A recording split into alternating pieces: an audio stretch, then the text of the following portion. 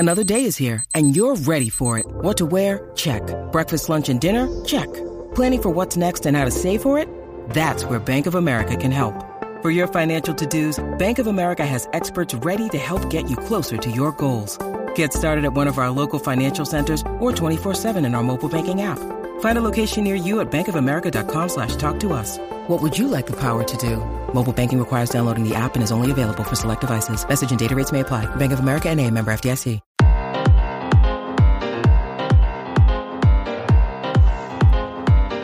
Ladies and gentlemen, boys and girls all over the world, internationally, domestically, and wherever you may reside, you hear this golden voice, you know what time it is.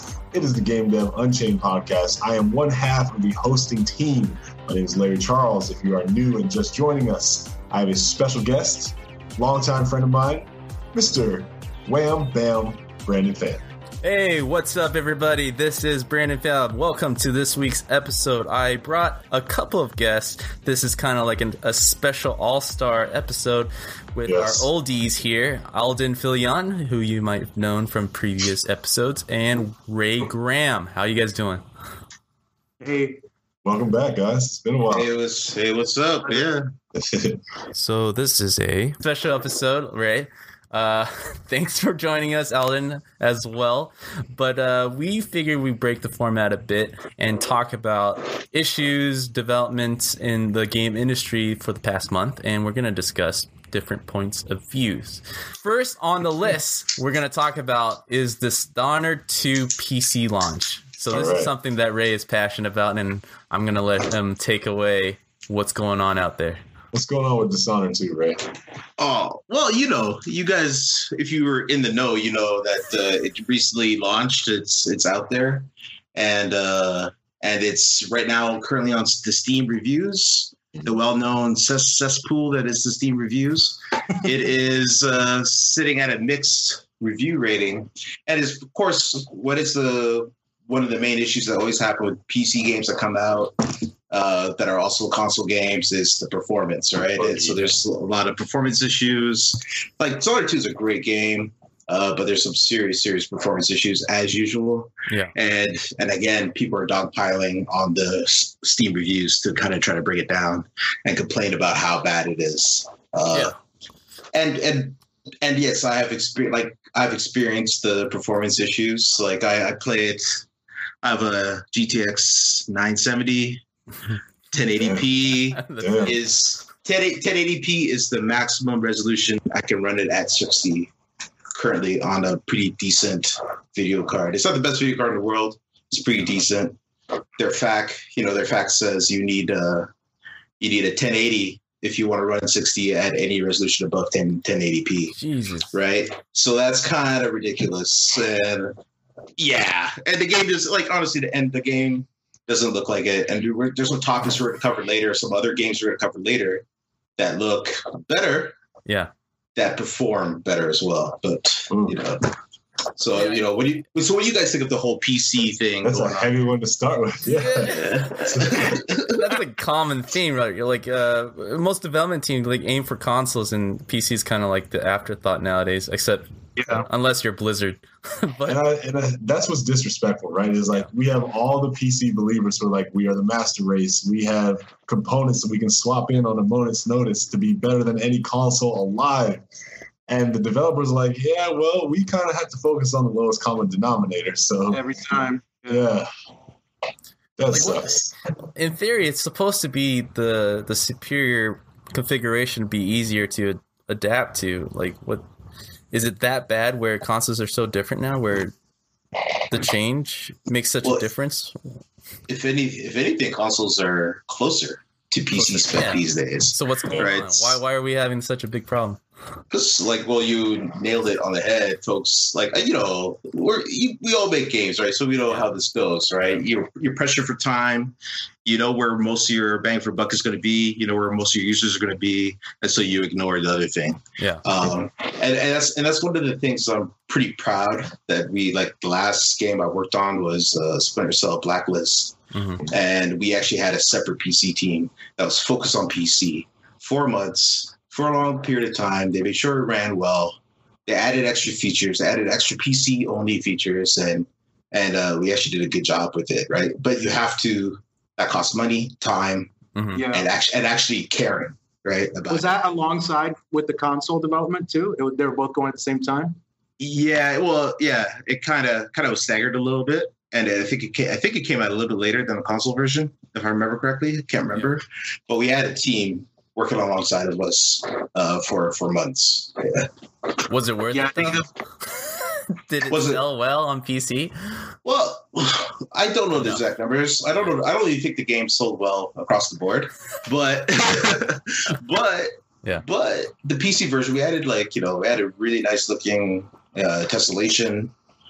Added we're doing some special occlusion culling on the CPU, some like optimized software occlusion culling stuff.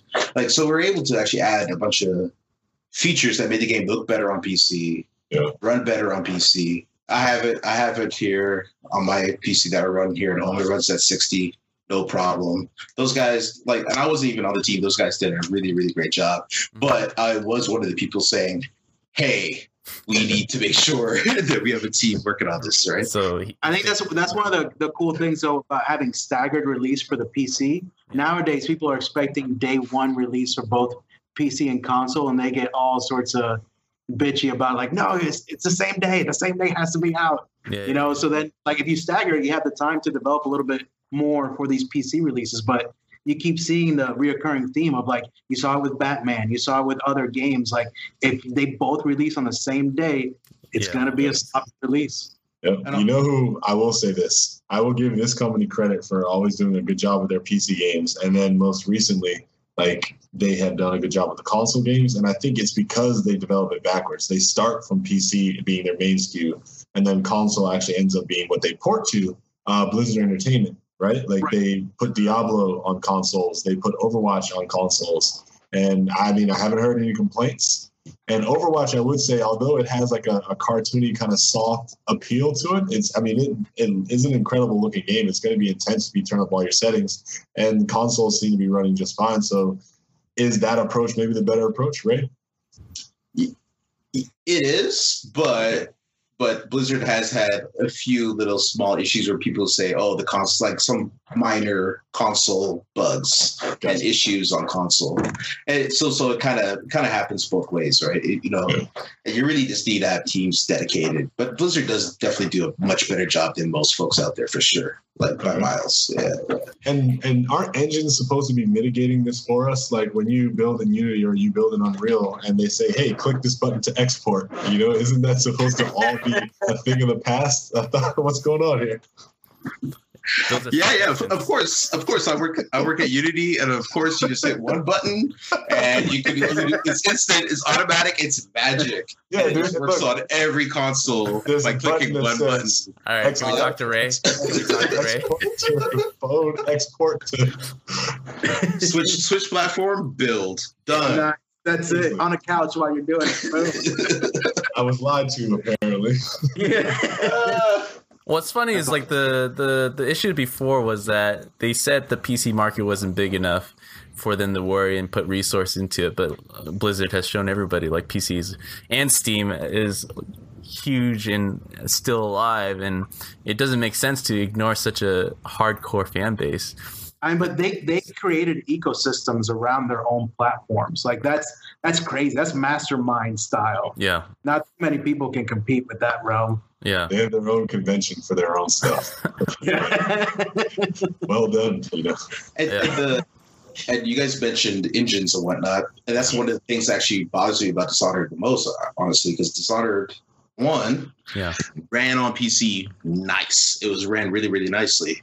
But supposedly that was actually Unreal Engine. They switch engines? And so they switched engines to an engine called Void, the Void engine. Terrible name. Based on Void engine. I thought this was Unreal also.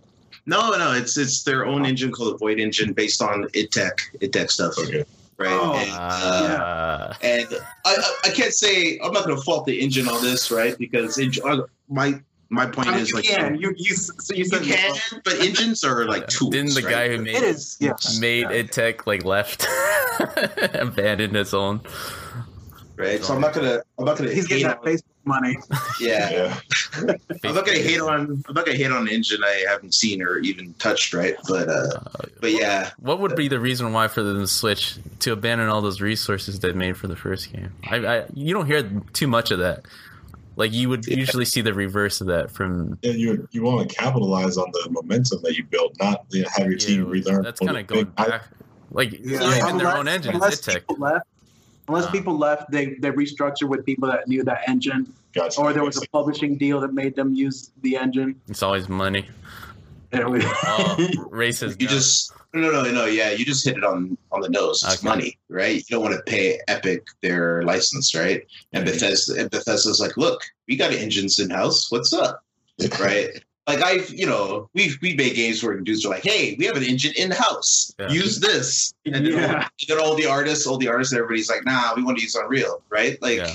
Happens all the time. So all right, so this question is more for everyone except Ray. Like, is 5% so bad? Is 5% that bad? 5% isn't that to get the indie, tools? Right? Yeah, to get the tools for Unreal. Like, is it that bad? I don't know yet. I haven't earned millions, so I don't know. Okay. Yeah, you guys keep talking. I'm gonna pull this up, but I think like Dishonored 2 would be paying a lot more than 5% if they were on Unreal. I think it's closer to 15, right? Is it 15 for bigger? I'm gonna look it up while you guys talk. Well, big titles, big games like that would negotiate their own contract, like so they wouldn't even be doing royalties. They wouldn't be doing royalties. They'll just pay a big amount of money up front, right? Yeah, exactly. This is where Unity is better, right? Well, I won't put them in a hole. I'm gonna say yes, Ray. Of course, I'm gonna say Unity's better, of course, in terms of like not giving up your royalties. You know what I mean? Yeah. It's definitely a lower cost to you if you want to make a game. But different people have different priorities, right? So, yeah. And let's be fair for the audience. I just want to jump in. We may joke a little bit about Ray working at Unity, but he's not here to represent the company. No. It's just 4 developers talking here. This is for sure. In his underwear. Yeah. So. Yeah. So it's disappointing that they don't serve the PC audience a lot better, because Dishonored 2 is yes, you're playing on a controller and it's probably just fine on the controller and everything, but those type of shooters generally are for PC audiences. Yeah, this is true. So bad. But the console is fine, right? It's just the PC that's just horrific right now. So I hear. I wouldn't even say horrific. It's not even that bad. It's nowhere near Batman levels. Batman was just absolutely a mess. Batman right? was disappointing. That team to me is like the best team in the world, and they just take care of the PC. They work on. That's the funny thing. They work on the PC all day, right? They're testing first on the PC, and then wasn't that version a different team though? It wasn't Rocksteady. I can't remember. Oh, yeah, the Origins one. Yeah, that was a different team. That was a different team. But all the or was it Rocksteady? It was Arkham. Fine on. I thought it was Arkham. It was Arkham Knight was the one bad. Yeah, Arkham Knight release was the bad. Yeah, that was the bad. They pulled it themselves. Okay. The thing, like, I will say this though, in defense of some of the PC games, unless you're going to go buy a console controller, some of these games with and maybe I'm the old man with the cane by saying this, but some of these games require such finesse that if you were doing WASD mouse, you're just going to have carpal tunnel in 2 minutes. You sound really young now. Yeah. What? Really? You're against the mouse and keyboard? No. So I like mouse and keyboard when all I have to worry about is WASD and mouse, right? Like when I try, so I'm going to call myself out. I played Call of Duty Advanced Warfare on the keyboard and mouse. When it's like crouch, knee slide, boost jump, throw this grenade, I was just like, holy shucks, there's so much. Yeah. My dude was getting shot up left and right. It's definitely easier on the controller. I remember that day, yeah. Everything is, like, I came from keyboard and mouse my whole life until we worked on Advanced Warfare, where the team, we were playtesting within the studio, and they're like, you can't use keyboard and mouse, that's cheating. Everyone has to be on the controller. So I switched. Yeah, I had to switch the controller to play with it. And I got used to it. It is comfortable, but as far as response time, like my keyboard and mouse is still number one. But the shitty thing is, I feel like because they moved those shooters onto the controller, like the keyboard and mouse doesn't feel right anymore. It's like they designed for the controller first, and then the keyboard and mouse like lags because of the controller lag thing that they put on it. Maybe, I don't know, something like that. It's okay. You can acknowledge that you're getting old. You know? Yeah. I still prefer keyboard and mouse. But speaking, unless you guys have anything else to end it with, Ray, do you have any anger issues you want to work out with? Actually, just let me ask you: Did you like the game? Right? Like, was it a good game? Well, actually, I mentioned that right off the bat. It's a great game. Yeah. It's actually a good game. It's like I thought so. It's a really good stealth game, right? And it's just unfortunate that these things happen, right? Yeah, minus 10 off the score right there.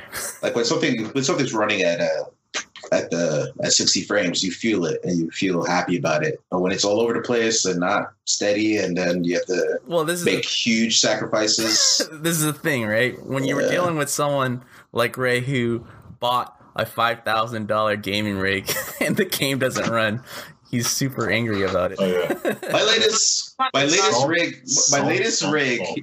rig cost me like $800. Yeah. But you are right. Like if on PC, so you're dropping $600 for a video card, you're dropping all this money for the components, right? And you do that so your components can run anything you throw at it, and then something comes along and it's just like, nope. You know.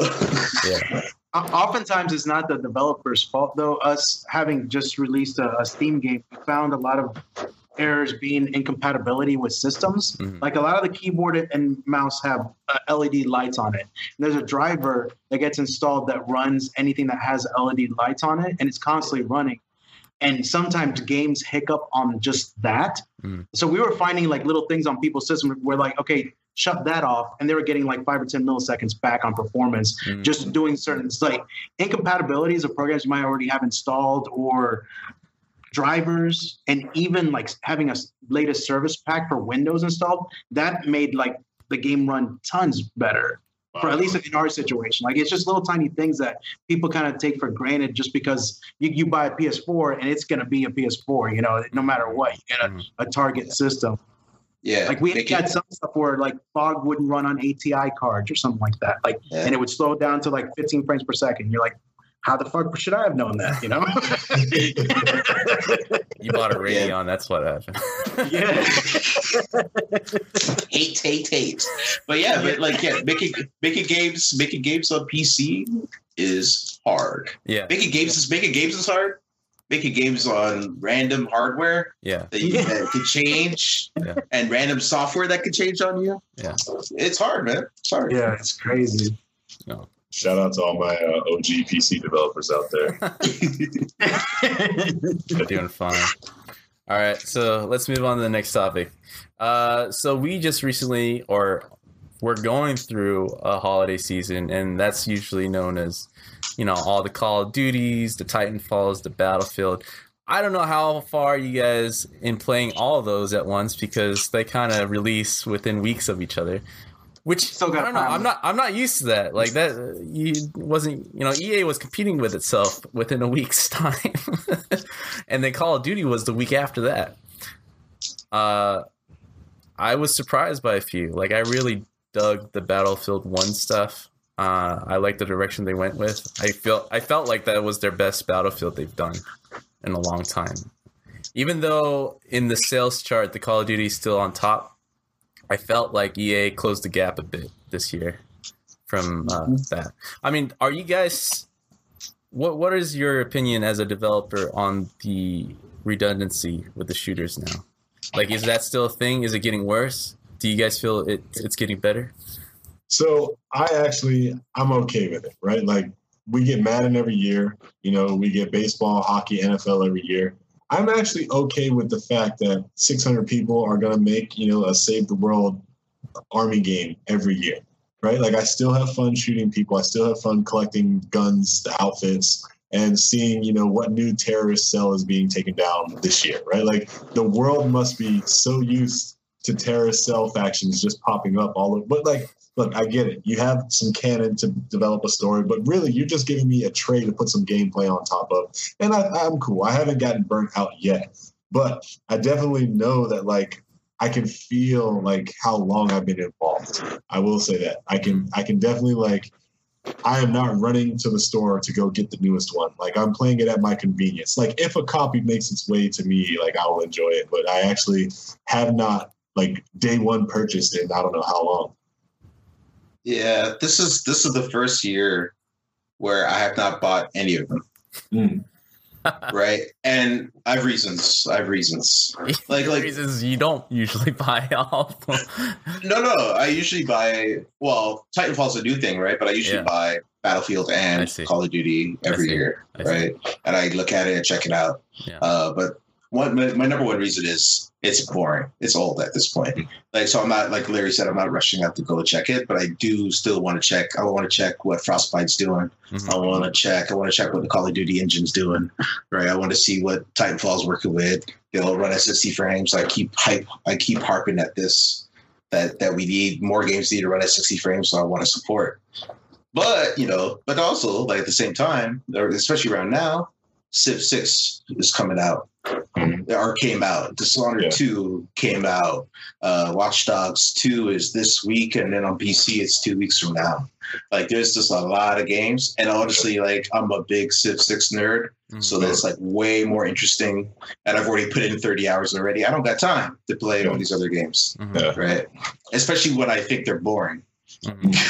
Right. What do you think they could do to save you? Like where could a company like EA or Activision or Ubisoft like really shake it up as far as you're concerned? I heard Titanfall has like an interesting mission that I do want to check out. So I probably am going to end up getting Titanfall eventually. Probably will get Call of Duty eventually, because I heard the campaign is typical Call of Duty campaign, just absolutely bananas. But like how they always do, right? Yeah. And then I might get Battlefield when the Harlem Hellfighter DLC drops, maybe. Right? I'm still kind of on the fence. Yep. But yeah, But like Watch Dogs 2 is in a couple of weeks, so I'm just too busy to be playing all this stuff. Like real talk, Yeah, I'm in the same exact boat. Like I look at those type of games, and even though it's from different studios, different companies, it's starting to blur the lines. Yeah. Like it just feels like one big game from from 5 different companies, and I don't know how healthy that is. I mean, is that competitive? Is that really being competitive? Where I know Battlefield 1 is taking place in World War I, Titanfall 2 is in the future, and then Call of Duty is super future, but at some point it kind of just like welds together as one thing that comes out every year. So who knows? To me, I'm exactly in the same position as Larry. Like this is probably the first year where I didn't really get any of them. I want to check them out as a developer, but as a gamer, I wasn't really too crazy excited. I mean, maybe Titanfall, because I heard their single campaign is a little bit different, like more Portal-ish in some levels. But the rest of them, it's like, oh, it looks cool. I kind of want to just check out. It's graphic. Can't wait to watch a Let's Play. Yeah, I mean, it's a Let's Play thing. And that's the weird thing, right? I don't need to play through them anymore. I can just watch it if I really want to look at it from a developer's point of view. I would want to play them, but that's like 3 games that I got to buy for a similar experience, sort of, you know what I mean? That's what's that, $180? $180, yeah. Let's Plays look so compelling these days. It's like the single player campaign or just YouTube. Yeah, and YouTube $70 free. Two times the speed option now. You know how many games I can play with that now? Yeah, I agree with so much that you said. Like I'm kind of afraid that we're painting ourselves into a corner creatively. Yep. Slowly, the more real something is, the more intentions that players are. They want to see real. They don't want to disconnect and go into this imaginary video game land where it kind of all started. They're like, no, that rifle wouldn't function that way. It needs to shoot at this velocity. And the more we keep doing that, the more we're going to get these sterile shooters. Like I'm happy there's an Overwatch that just went by and just slapped everybody in the face. It's like, no creative. Check out how it's done, Yeah. And Overwatch is amazing. Yeah. Freaking amazing. Yo. And that's what I mean. Like, to be competitive, you got to be different. So if you look at all the games this season, it's like all the games that Ray named, pretty much. It's all realistic. It's all based on realism, except for Overwatch. But Overwatch was like released months ago. It feels like so. Yeah. These days, if I'm going for like creative stuff, I'm sticking with the indie stuff that's coming out. You know. Yep. Yeah, the blockbusters. It's like movies. You got your blockbusters and you get indie titles, so you're still gonna watch both. Yeah, it's not gonna push out any.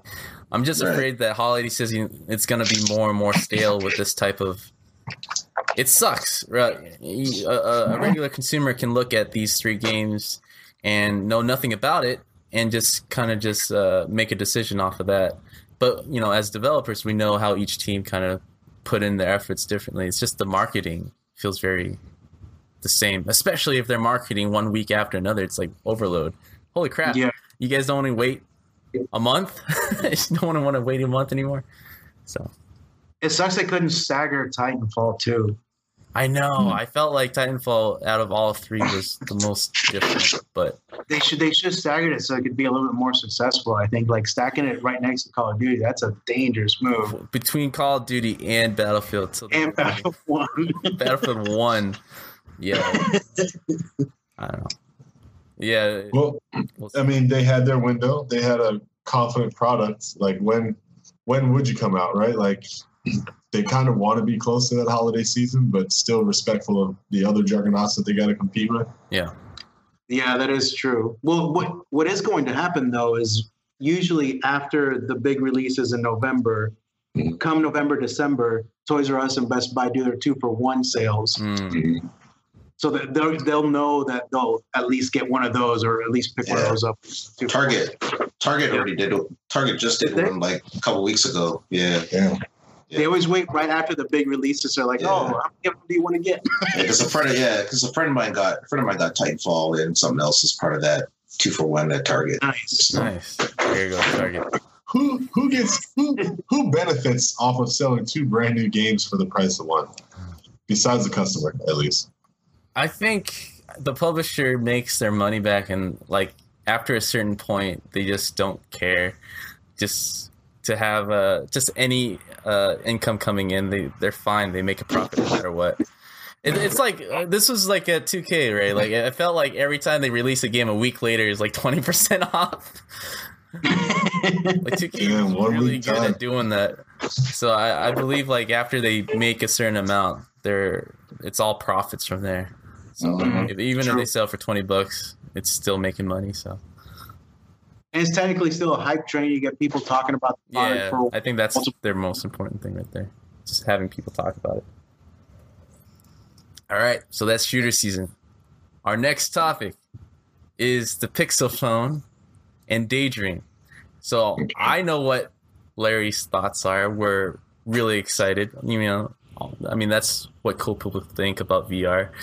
They're really cool. But I don't know what Eldon and Ray thinks about VR. Like, I'm interested in another perspective because a lot of people at this point are still not on board with the VR thing. And now with Google kind of following suit with the Gear, VR, they're doing their own.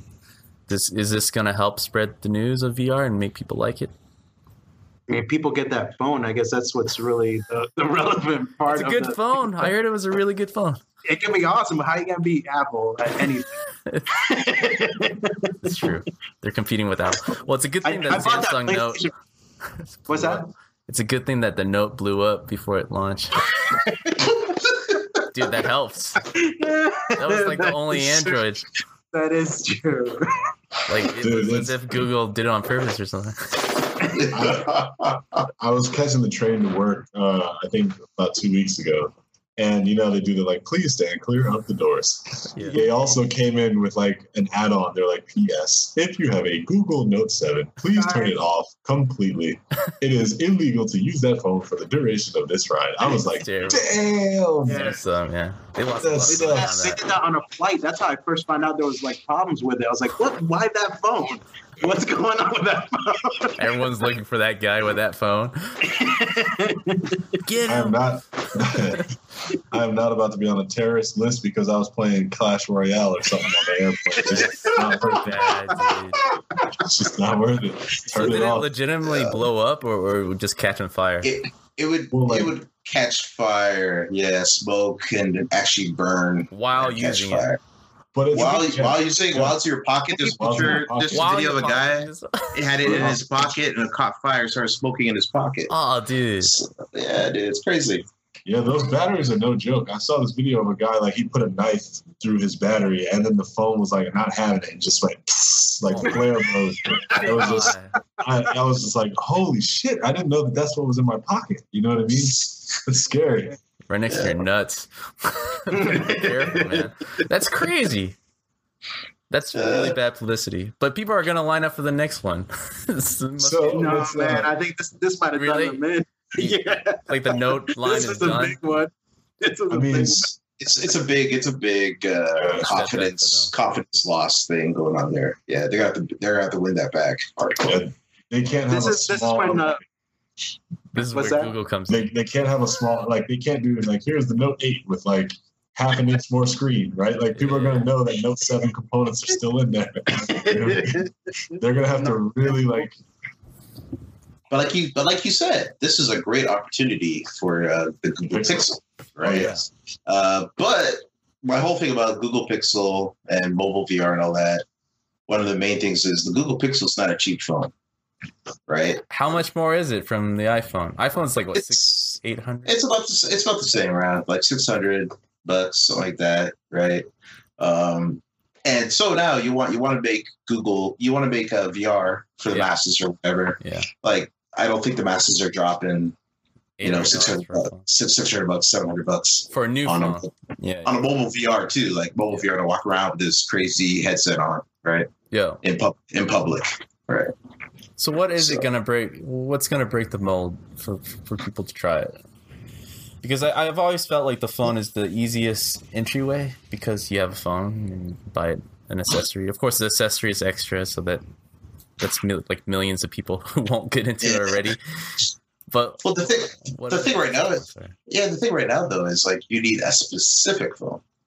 It only works with two phones, right? Right, Like Gear VR has the Samsung, what is it, S7, right? That it works with, Yeah. and then the Pixel, right? Because of course there's hardware drivers, all this stuff that they need to have, right, in order for that stuff to work correctly, right? And I think that's the whole point of. That's one of the cool things about Daydream, right? That's the whole point of Daydream is to try to create a standard, right? That if you make your phone Daydream compatible, right, the driver, and you have the drivers and everything, this software layer to help you along the way, then you can actually have more phones that are VR capable, right? Because that's the only way you can do it, right? And then maybe somebody can make a cheap VR ready phone for mass adoption, right? But of course, a cheap VR phone for mass adoption might also run like crap, which would make a lot of people throw up. So It's probably like parts from blown up Note 7s out there. Because Frankenstein. didn't they Pro. recall like millions of them back? It was just recently released, and then they had to recall all of them back, right? yeah. They're all in the ditch now. That's a Do huge you guys money. feel like the Daydream will leapfrog over Gear VR? I mean, Gear VR sold a bunch.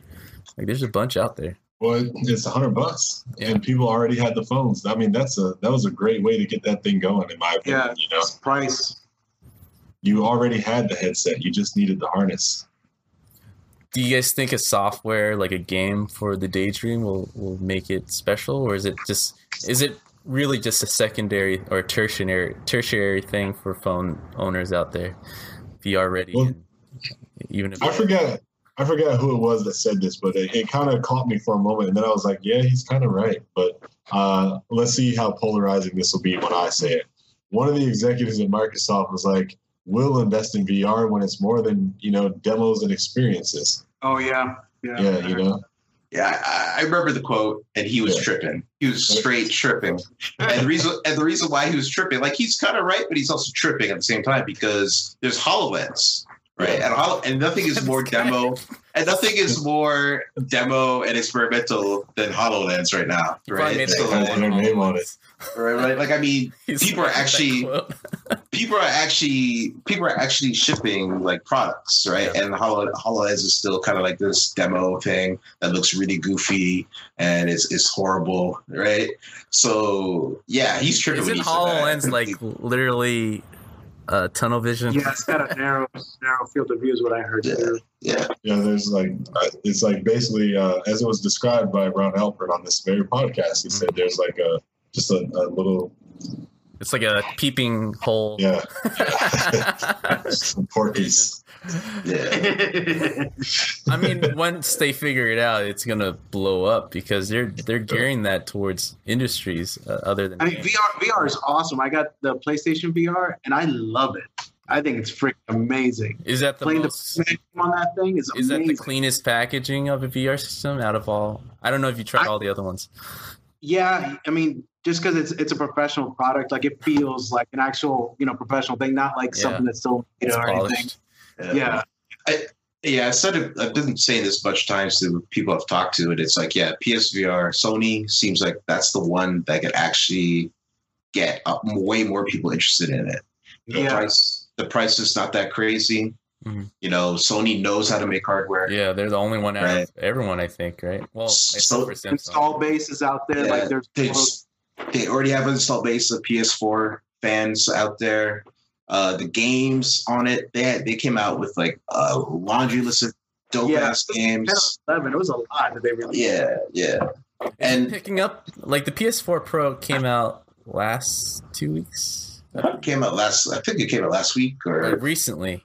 this Like, I week. think 2 weeks. But you don't have to have a PS4 Pro for the VR. Right. You can buy. Did this headset sell pretty well then? I haven't looked at Well, the sales. in England, they were actually in stores charging people to use it for 30 minutes. Wow. Instead of like use it for free. As a demo. The demand's pretty high for them. Yeah. Damn. I'm telling you, man, VR arcades. in a food truck. Bam, son.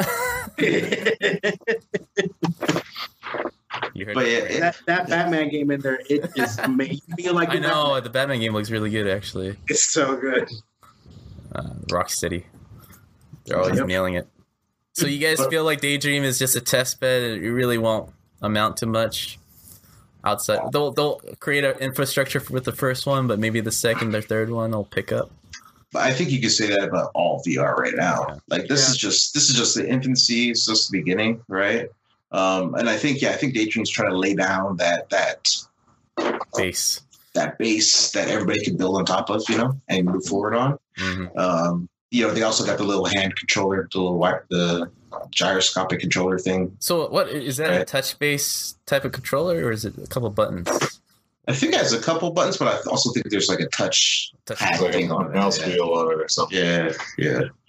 And I like that. because you need because VR is definitely more compelling when you actually have something in your hand and you're messing around with stuff, Yeah. right? Yeah. So yeah. Okay. All right. I think just before you close, what's interesting right now about all of the segmentation of the market is I'm just happy to see that people are adopting it. Like we're seeing an actual attempt at VR with like some serious backing financially, plus investing from like brains and powerful minds around the world. They're taking it seriously this time, right? It's not being treated as just novelty tech. So now that we have this is the seed stage of something that's going to be really awesome in 10 years or less is the way that I look at it. I think a lot of those people, there's going to be winners and there's going to be a lot of losers. I think there's going to be way more losers than winners, honestly. Wait. So who's losing right now out of everyone? Facebook. Well, there's a lot of venture capital money out. Isn't that funny though? Oculus, Yeah. I do feel, They started it all, right? and they're Let's be behind real. everyone. they're just behind. I think they're just behind, right? I think they're gonna come with stuff. They're working on stuff, right? But they're behind. It better be more. I just think there's a lot of venture capital NXP. money. So what? Yeah. There's a lot of venture capital money out there for VR projects that are for sure going to crash and burn. Oh, yeah. Those are gonna be some losers. If you look on Gama Sutra, there's a game I play. I'm making a like at the end of the football season when it's like playoff time, they have the little what the hell is that called? I should know this. The bracket. Brackets. Thank you. Yeah. So Oh I have yeah, a- they should do that. I'm making a bracket for VR investment companies. We're going to come back to the big game. If you go to Gama Sutra, and every 2 days you'll see like, hey, this company just acquired $46 million for company investment. And then I look at what they do. We promise to deliver awesome VR experiences. It's like that's the tagline every single time. Best in class VR experience. Yeah, exactly. Fingers It's crossed. like, It's the dude, gold rush. It's the gold rush right now, man. It's the gold rush. it's a spend rush, is what it feels like. Because where's the gold? Yeah. Yeah. No, but if you You know what I experience mean? it, you believe. Like as soon as you experience VR, you drink the Kool-Aid. Like Yeah, you know, Kool-Aid. I agree. But I there's no agree. VR software right now that's like earning tons of money, right? Nothing Yeah. so far. Yeah. Like I've experienced VR and like I walked away with it with like, yeah, that's cool. Right? You know what I mean? Like I wasn't as sold as a lot of other people have been sold on it, right? I think it's amazing. Like I think it's great. But then like me being who I am, I also see all of the Not issues everyone with is it. Ray, okay? Ray. No, You actually but have to like- fantasize a good life. No, and I know that I'm being like too picky, right? But like, you know, if I look in certain directions when I'm in the headset, things look blurry, things don't converge. Like I get all these issues when I actually put on any VR headset. Oh, wow. But like when I first tried out the Vive, I thought that was like with the controllers, and I was like, I had the headset on, and I took one of the controllers and I flipped it in the air, and then I caught it. I was like, wow, that's kind of dope. Like when it works, and it's beautiful, right? But also the little issues that will get fixed still kind of bother me. I'm not like all in, like yeah, VR. You know what I mean? So Well, speaking of the Vive, I saw something in the news today. The HTC Vive has a peripheral that allows it to go wireless. So Yes. if you have never used HTC Vive, it has like a matrix kind of cord that comes from the back. And while you're experiencing like lifelike games, you're tripping over yourself trying to stay alive.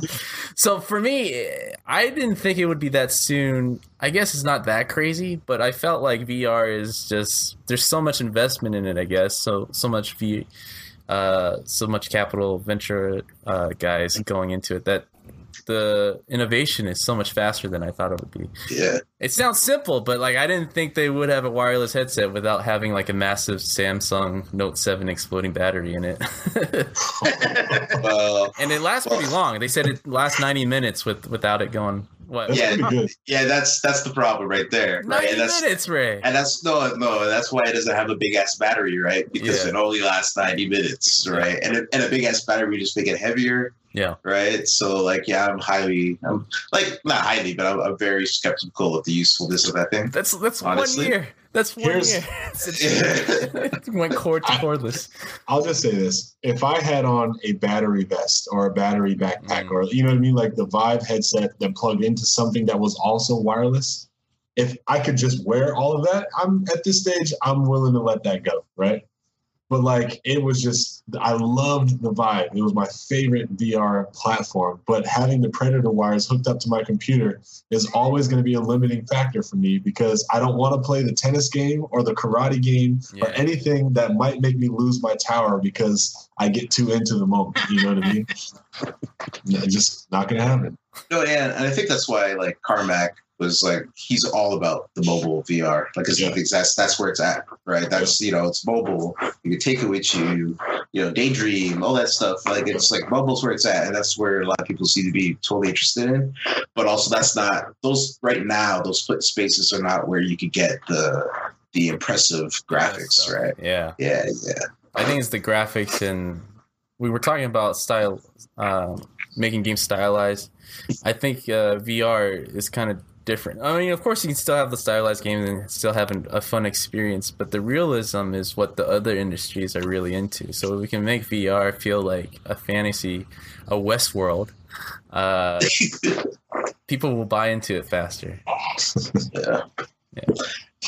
No, but yeah, it just occurred to me too. Like when I was sitting, I was in some talk, and Carmack was talking about mobile VR, right? And he mentioned the things that people should do to fully embrace it. Because one of the big things is performance, right? So he mentioned like maybe you should consider like not even doing fancy lighting, no specular lighting, right?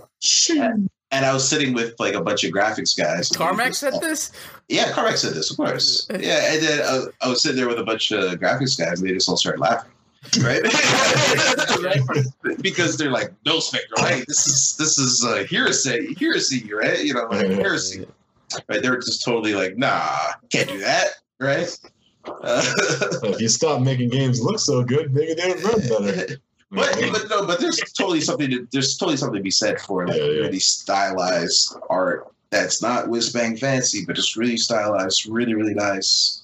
And you can still get that same feeling with just really good art direction. You know what I mean? Now, if streaming technology gets a little bit better and Wi-Fi technology, the throughput of having a game play on your PC streamed to your phone, like that's revolutionary at that point in time. If you can get that going at 90 FPS to your eye sockets, like that's gonna be good. Oh man, I don't know. I've been watching Black Mirror, yo. Yeah, I know, right? So have I. It's not good. It's not a good feature. So what's gonna get us faster? I mean, like the split is that a lot of developers think that the accessibility is key, like having VR on the phones, pushing for that, versus just having impressive looking games as best as we could. So I don't know, like what is the right direction? It might be the combination of the two, but for you guys, what do you think is going to take us to the lead over this hump right now?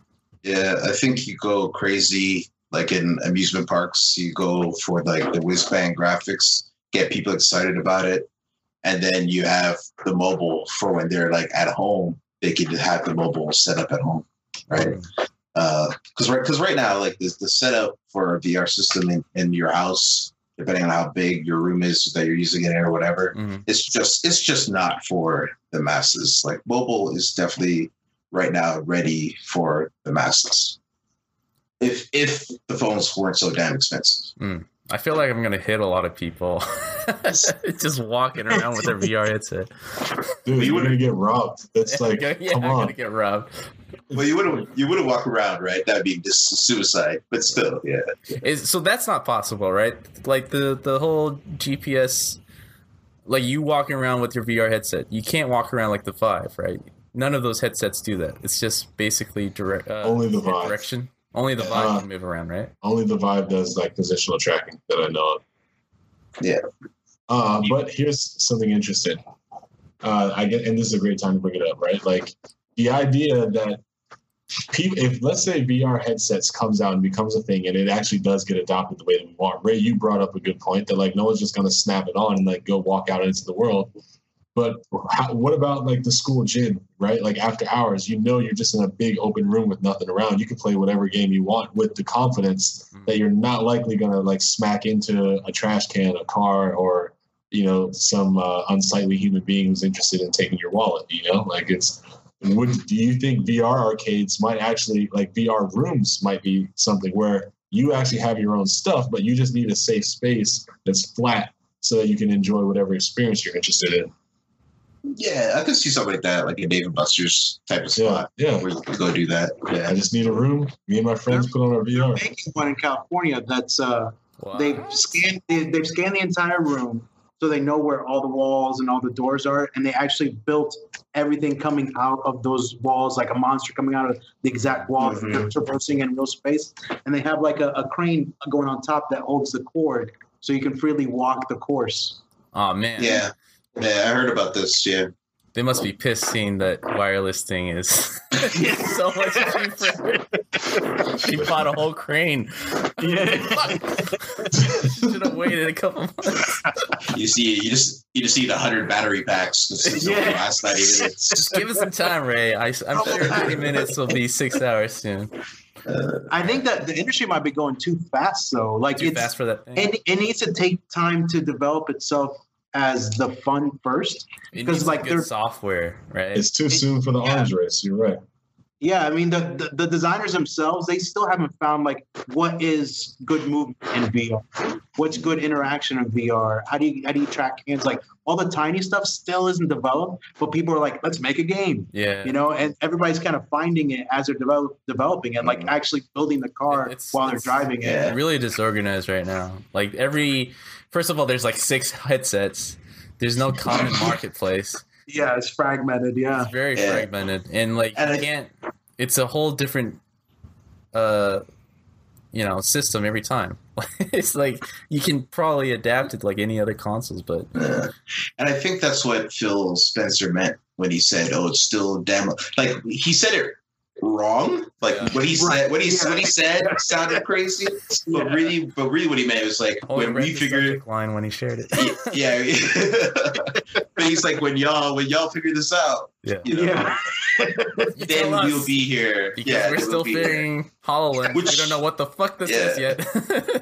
Which is also not really taking an innovative stance. It's kind of just like I'll let you guys figure it out and let me know what's up. Right? Yeah, outside of maybe well, that's what I'm very surprised. Like the big company investors, I guess maybe outside of PlayStation now, has been like Silicon Valley companies, like Facebook dived into it quickly, and then Samsung, they work with each other. Who was out now? Google is coming in with Daydream, and then PlayStation is probably the only one that actually is invested out of the big 3, which is surprising. I feel like VR is going to be driven by the Silicon Valley companies mostly. This whole cycle. Yeah. PlayStation VR might open the market, but I think like the Google and the Facebook is actually going to be making the innovative stuff in VR. Because they got the money. They got the money to make it rain. Yeah, like they're just making it rain, and they're like, "Hey, we need to hire people. That's not a problem. We can hire people, right?" Like, damn. Well, there that goes. Well, we are reaching that point, but I want to touch one more subject, and Alden knows this better than all of us, which is the entitlement of a game. I was waiting for this one.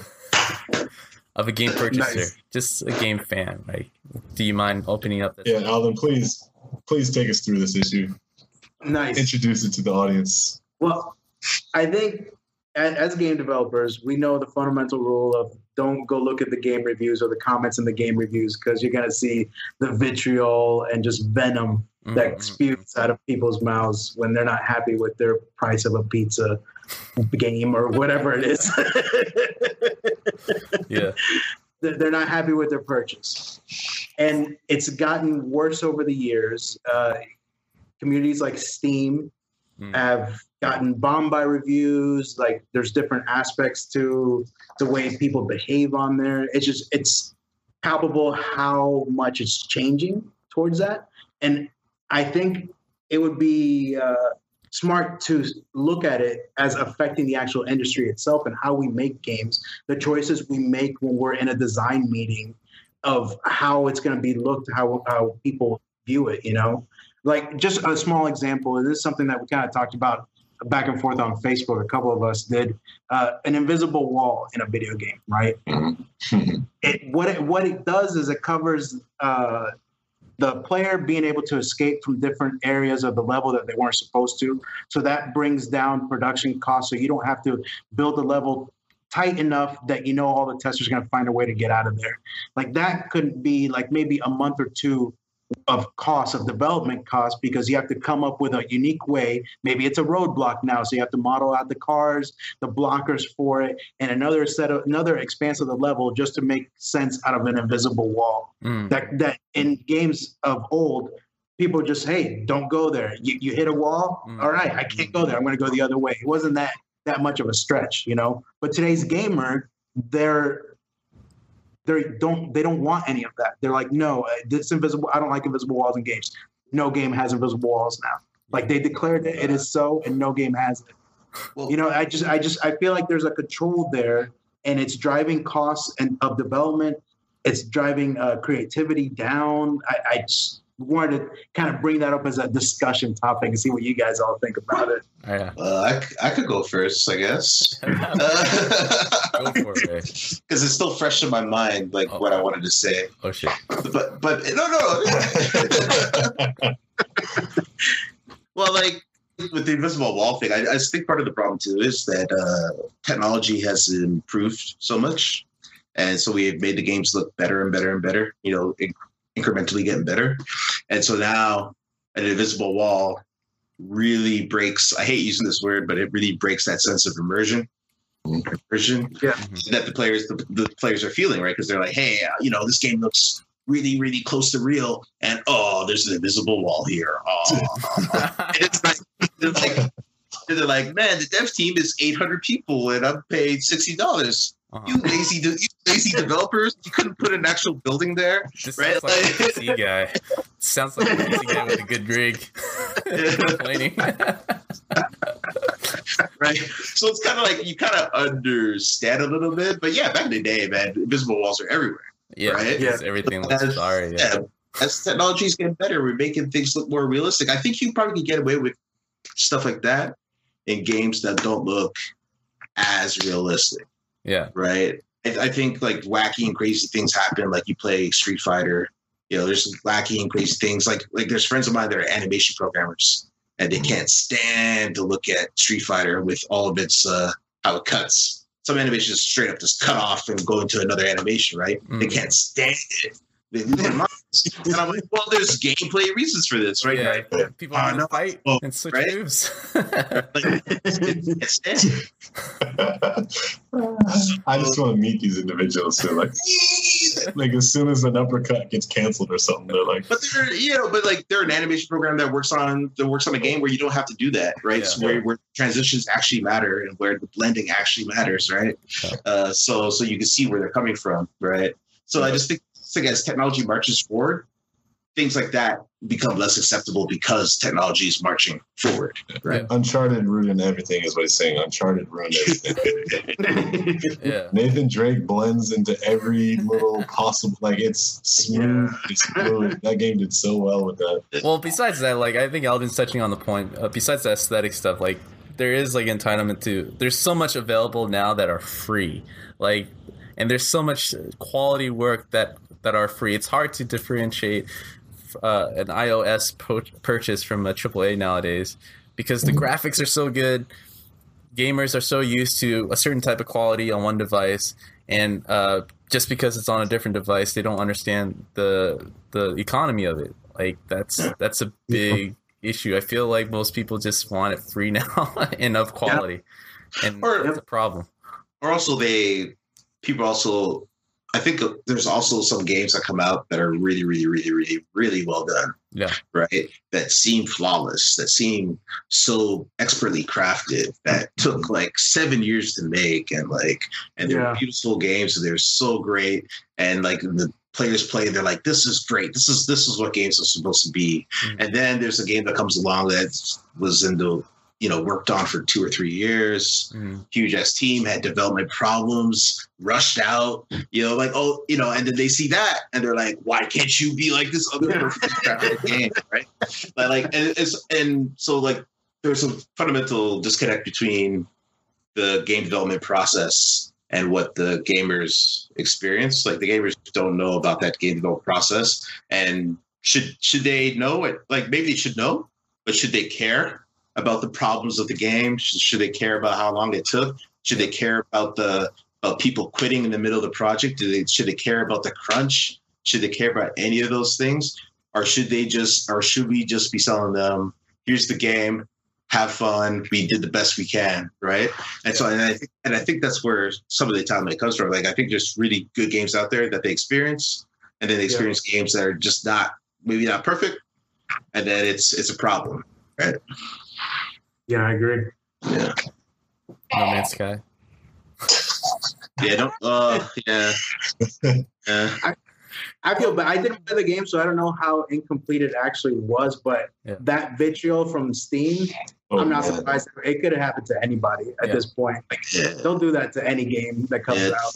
Yeah, they definitely didn't communicate clearly to the public, but also the amount of backlash they received was just ridiculous. It was crazy.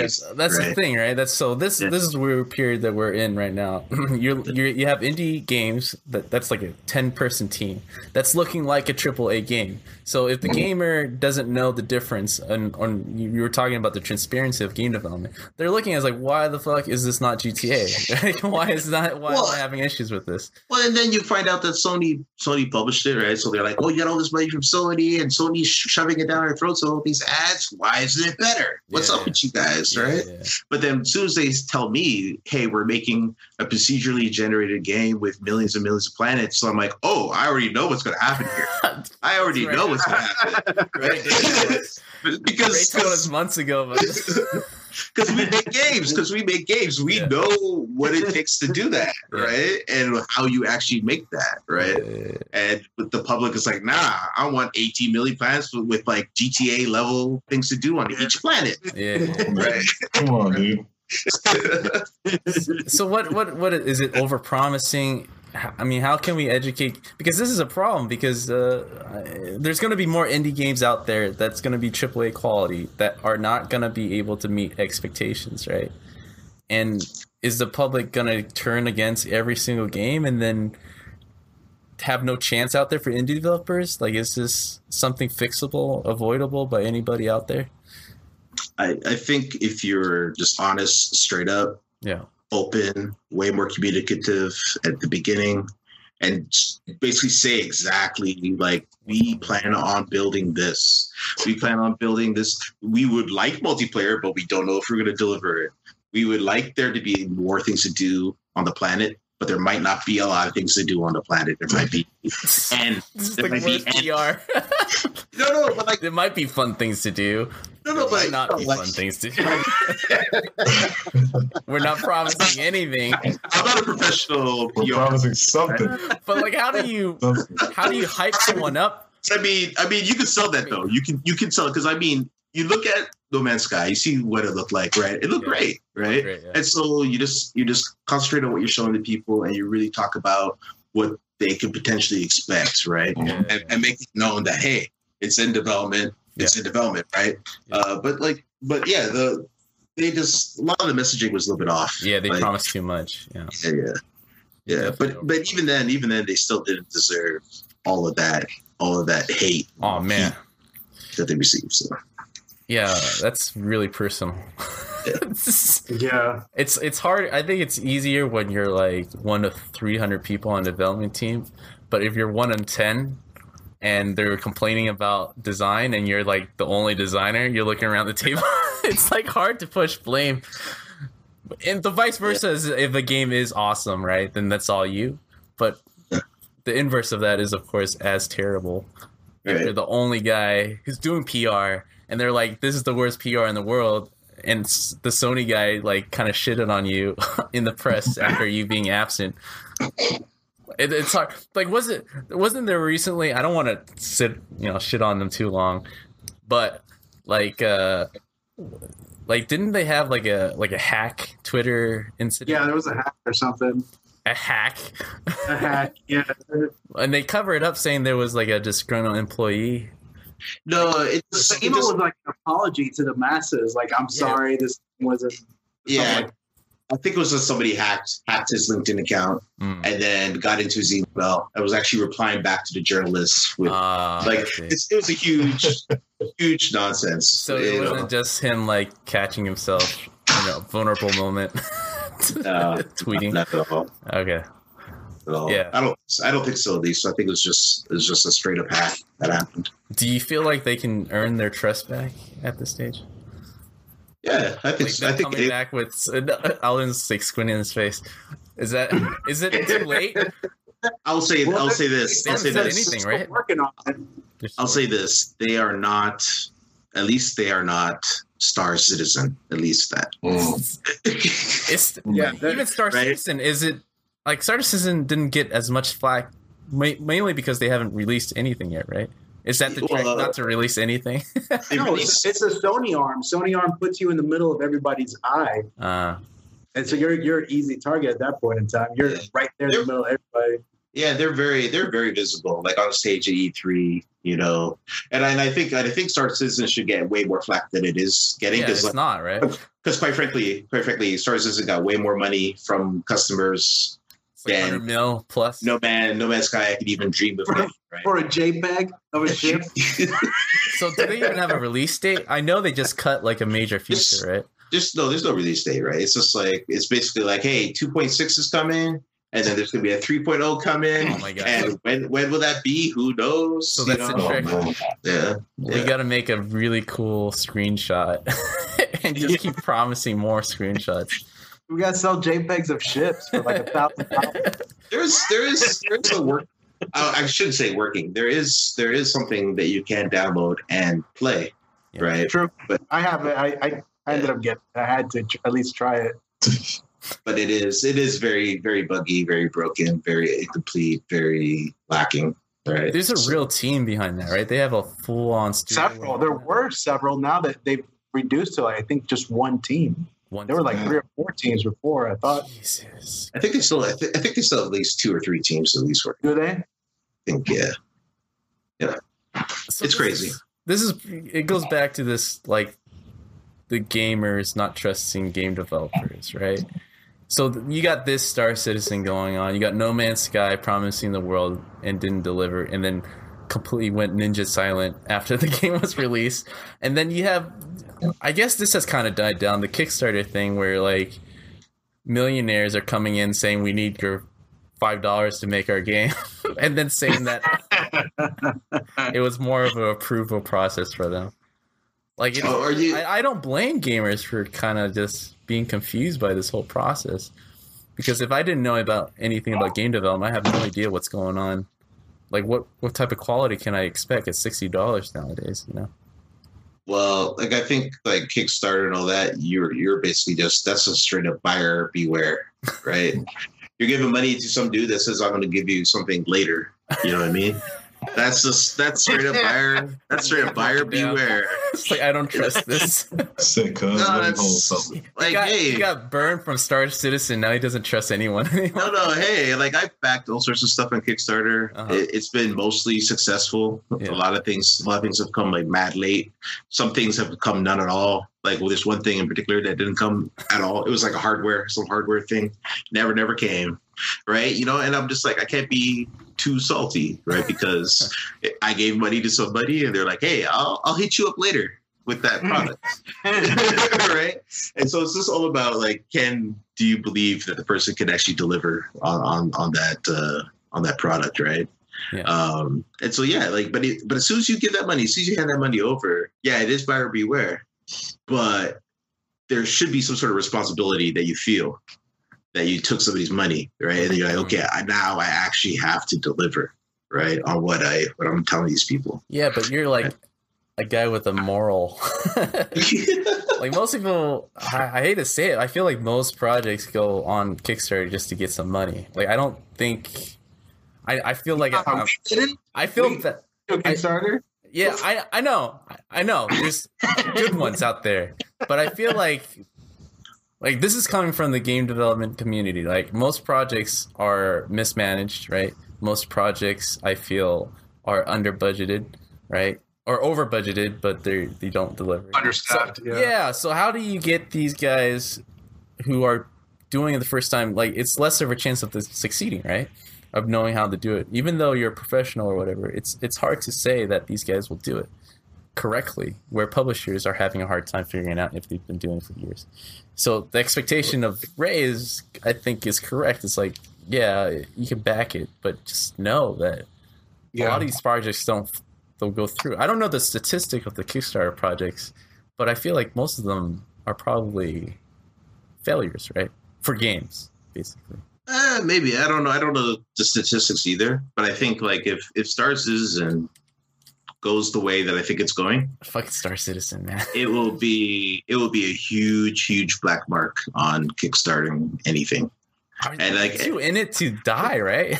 That's what are you gonna say? One day, just 100 million gone. 100. Well, what are they at? Like 125 million, something like that. Oh my god. See. The thing is, a lot of people will make games to eventually get to that level of money. Yeah.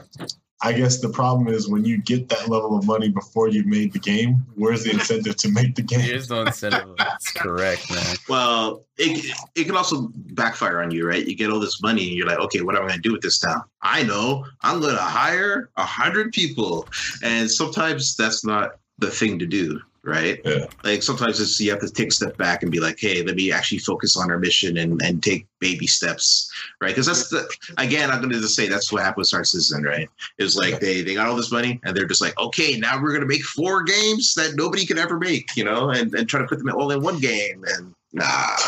Are they down to 1 feature now, or are they still having all 4 feature now? Dude, that game is supposed to have farming in it, man. Farming. And it's a space game, dude. What? Farming. I'm going to say it again for you. Farming. In a space game. And that's on their roadmap before jump gates in a space game. Come on now. Just this lack of priority. You have so much money, dude. How big is that team?